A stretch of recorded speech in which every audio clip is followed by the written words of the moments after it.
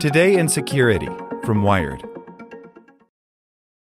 With the Lucky Land Slots, you can get lucky just about anywhere. This is your captain speaking. We've got clear runway and the weather's fine, but we're just going to circle up here a while and get lucky. No, nothing like that. It's just these cash prizes add up quick. So I suggest you sit back, keep your tray table upright, and start getting lucky. Play for free at LuckyLandSlots.com. Are you feeling lucky? No purchase necessary. Void where prohibited by law. 18 plus terms and conditions apply. See website for details.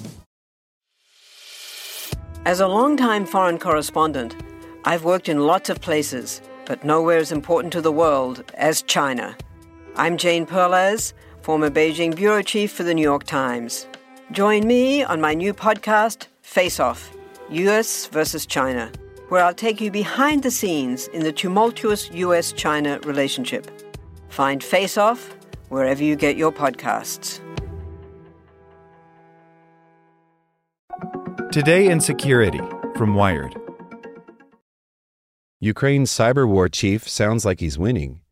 Yurii Shchyhol gives Wired a rare interview about running the country's Derzhspetszviazok and the state of the online conflict with Russia. By Chris Stokel-Walker. Yurii Shchyhol doesn't have a lot of time to spare. The head of the Derzhspetszviazok, Ukraine's version of the U.S. Cybersecurity and Infrastructure Security Agency, can be forgiven for working speedily. His country is under attack, and with it, the world order. This is the first time ever in history that we've had such a full-fledged cyber war happening right now in Ukraine, says Shchyhol, who's tasked with keeping Ukraine's cyber territory safe in the same way President Volodymyr Zelensky oversees the country's physical armed forces. Skirmishes on the internet against Russian hackers weren't new to Shchyhol, nor the people he oversees as part of the Derzhspetszviazok, also known as the State Service of Special Communications and Information Protection.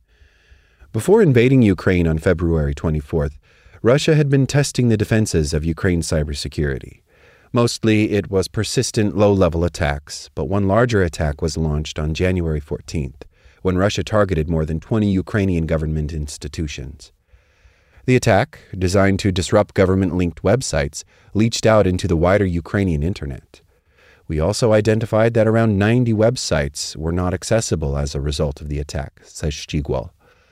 The goal of the Russian hackers was to sow panic among the Ukrainian population and to demonstrate to the outside world that Ukraine is a weak state that couldn't handle the attacks, he says. This is why the Derzhspetszviazok rushed to relaunch the sites affected. The longest it took us for one site was close to 1 week, he says. No data was lost, and the outcome of this attack was more psychological warfare. When Russian soldiers began intruding into Ukraine's physical territory, the attacks in cyberspace stepped up. For a full month, Russia targeted communications nodes, media, logistics, and railways, says Shchyhol. At that time, there were lots of civilians, non-combatants Ukrainians fleeing to safer places, he adds. That's why the goal of those attacks was to disrupt the work of communications lines, and railways in particular. We're now in the third stage of Russia's cyber war against Ukraine, says Shchyhol. One that's ongoing and perpetuated mostly against civilian infrastructure, utilities and companies that render services to civilians, since they failed to destroy in the second wave our communication lines and our ability to keep people abreast of what's going on. Russia's digital war playbook is similar to its physical warfare strategy, says the cybersecurity chief. Our attitude remains the same, he says. We treat them as criminals trying to destroy our country, invading it on the land, but also trying to disrupt and destroy our lifestyle in cyberspace. And our job is to help defend our country. Ukraine's defense of its cyber assets has surprised some who feared Russia's much-hyped hacker army could quickly wipe out the country digitally, just as many in the international community worried Russia's ground invasion was a foregone conclusion. But Vladimir Putin has already played his hand when it comes to cyber attacks, says Shchyhol, and Ukraine learned lessons. A 2017 attack launched by Russia using the NotPetya virus decimated the country and broke out into the wider world, causing chaos wherever it spread. Afterward, there was a couple of years when they were quiet, says Shchyhol. We recognized that's because they were getting themselves prepared for more active attacks against our country. So we used that pause time to get ourselves prepared for the potential attacks. Ukraine's success in repelling the worst of Russia's cyber attacks in 2022 demonstrates well how much the country analyzed and learned from previous skirmishes, says the cyber chief. One thing that helped Ukraine learn Russia's cyber MO was creating a database of attributed Russian attacks that were specified to particular hacker groups. Shchyhol says the Derzhspetszviazok learned that most groups were sponsored by either Russia's intelligence service, the FSB, Russia's post-Soviet successor to the KGB, or the Russian army. Shchyhol refutes the term hacktivist when used in relation to Russia. A hacktivist is a person who does it from the generosity of his heart, free of charge, he says. These guys are sponsored by the states and receive a mandate to perpetuate crimes. Knowing who was behind the attacks helped, Shchyhol says. By virtue of realizing who is attacking us, it allowed us to be better and more successfully get prepared to repel those attacks, he says.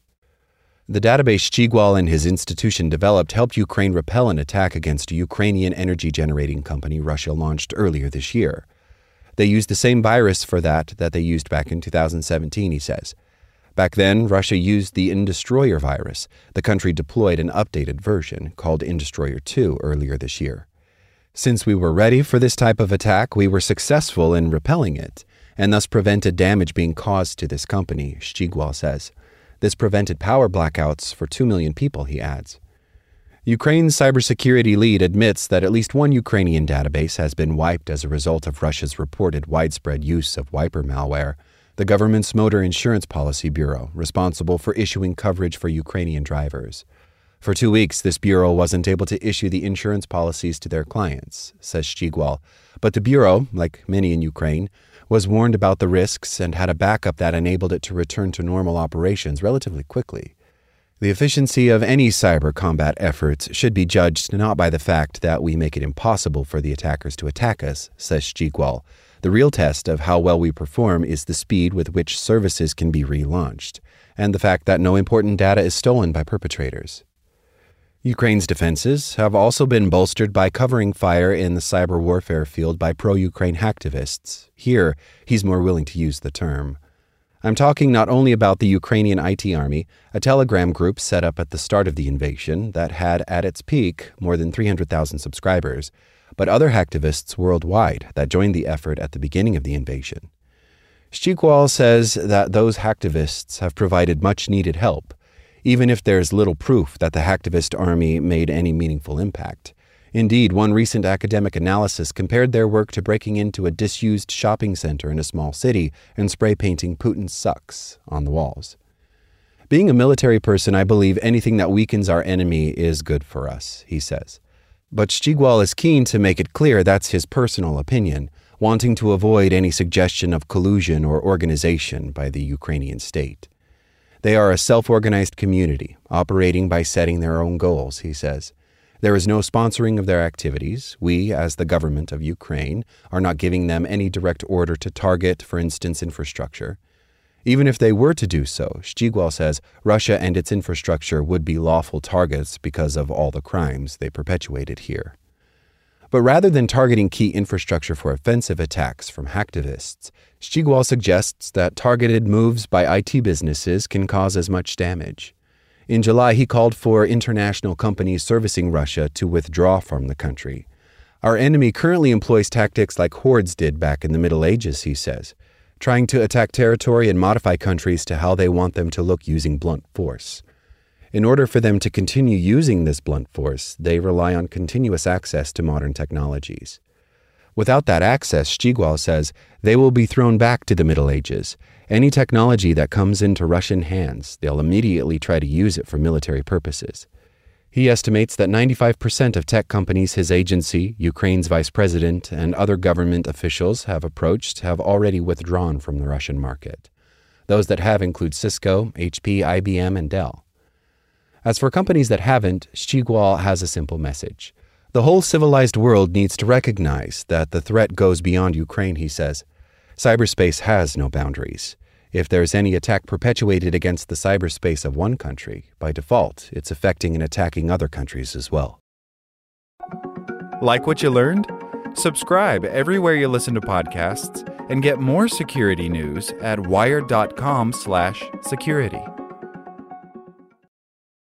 Step into the world of of power, loyalty, and luck. I'm gonna make him an offer he can't refuse. With family, cannolis, and spins mean everything. Now, you wanna get mixed up in the family business. Introducing The Godfather at ChumbaCasino.com. Test your luck in the shadowy world of The Godfather slot. Someday, I will call upon you to do a service for me. Play The Godfather, now at ChumbaCasino.com. Welcome to the family. No purchase necessary. VGW Group. Void where prohibited by law. 18+. Terms and conditions apply.